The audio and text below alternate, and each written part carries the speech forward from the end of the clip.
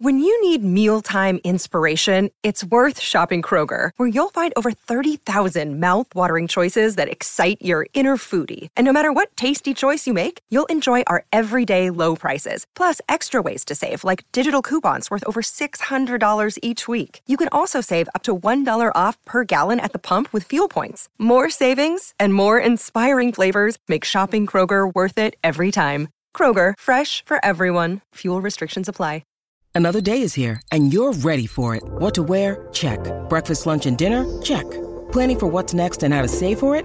That's where Bank of America can help. For your financial to-dos, Bank of America has experts ready to help get you closer to your goals. Get started at one of our local financial centers or 24/7 in our mobile banking app. Find a location near you at bankofamerica.com/talktous. What would you like the power to do? Mobile banking requires downloading the app and is only available for select devices. Message and data rates may apply. Bank of America N.A., member FDIC. This is Optimal Relationships Daily, episode 1093, 6 Do's and Don'ts for Couples Managing Love and Conflict, by Dr. Susan Chanderban of ChanPsych.com. Hello, everybody, and thanks so much for being here today. I am your host and narrator, Greg Audino, ready to bring you another great piece of content that can really help you sharpen your relationships. Today's work comes from Dr. Susan Chanderban, and she'll be helping couples manage love and conflict. There are a lot of great, clear points in this article that have been gathered by several experts, not just Dr. Susan. So, relax and open your ears. I'm going to start this post now and optimize your life. 6 Do's and Don'ts for Couples Managing Love and Conflict, by Dr. Susan Chanderban of ChanPsych.com. Many couples take an ineffective approach to conflict in their relationship.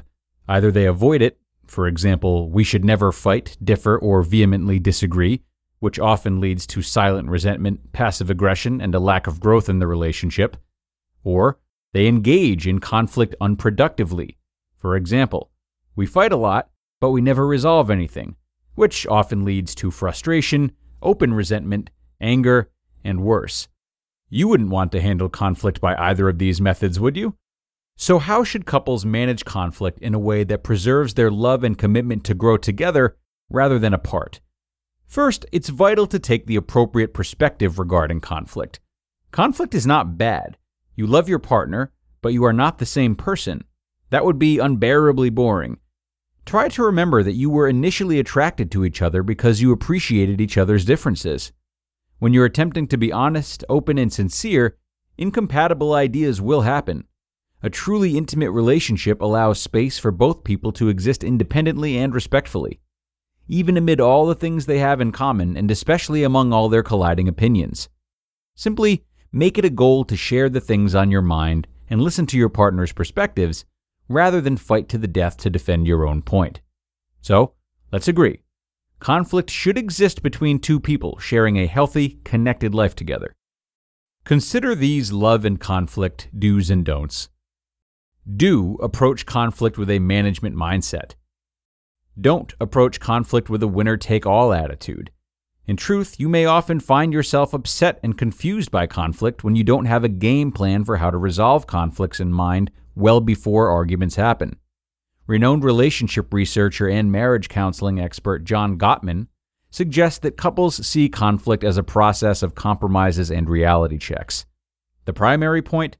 Solve solvable conflicts, but learn to recognize perpetual conflicts and agree to disagree on those perpetual gridlocked problems. If you do reach a point in your relationship where it's not possible to move past the gridlocked problems, you may need to consider outside help such as marriage counseling or couples counseling. Practically, what does resolving conflicts look like? Try a few of Gottman's key ideas. Soften your startup. Engage. Employ relationship repair attempts. Do whatever works to de-escalate and ease tension. Soothe. Calm and comfort each other. Confess that you feel upset and overwhelmed. Step back and suggest a short break if you need it. Compromise. Be considerate and honest. Truthfully discuss what are non-negotiable points and areas worth rethinking. Set some mutual goals. Tolerate.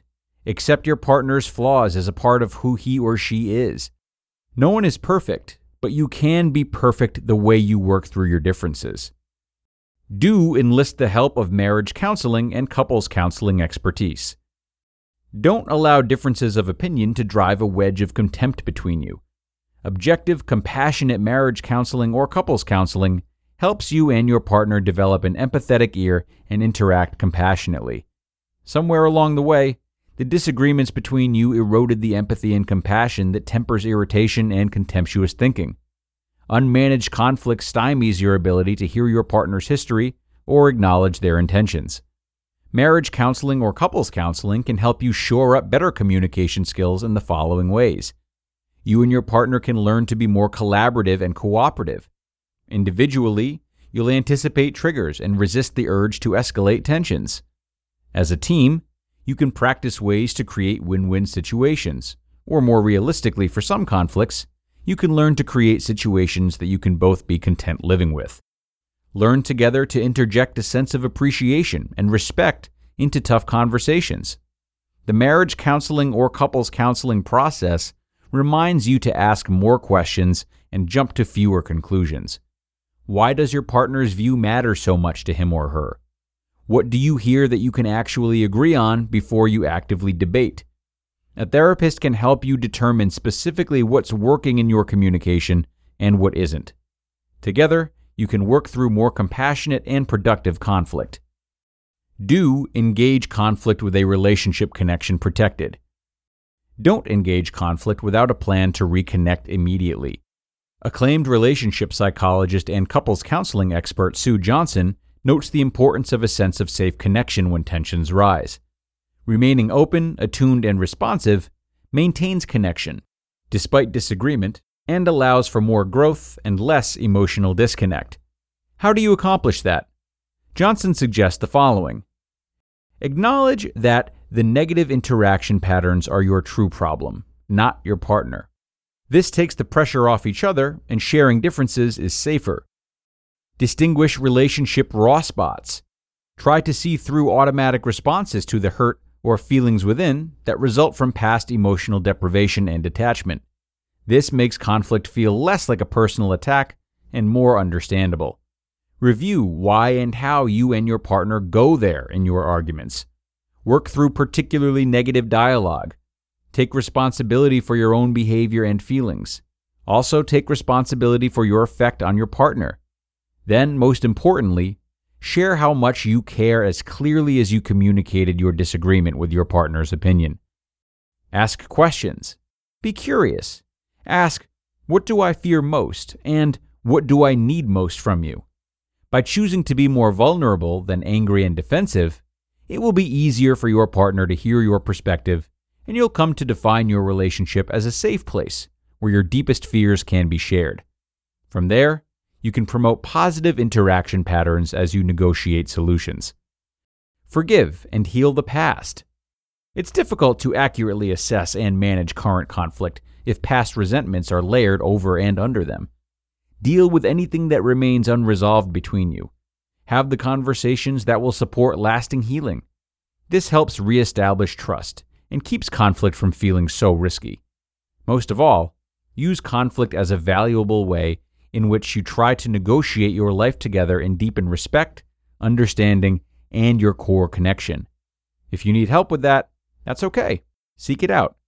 It is possible to learn to manage conflict in a way that strengthens your relationship. You just listened to the post titled 6 Do's and Don'ts for Couples Managing Love and Conflict by Dr. Susan Chanderban of ChanPsych.com. Discover why critics are calling Kingdom of the Planet of the Apes the best film of the franchise. What a wonderful day! It's a jaw-dropping spectacle that demands to be seen on the biggest screen possible. We need to go. Hang on. It is our time. Kingdom of the Planet of the Apes. Now playing only in theaters. Rated PG-13. Some material may be inappropriate for children under 13. This episode is brought to you by Snapple. Welcome to the Snapple Market Auditory Experience. Close your eyes. Imagine you're walking into your neighborhood store. You make your way to the back and reach for your favorite Snapple flavor. You can't wait. You take a sip.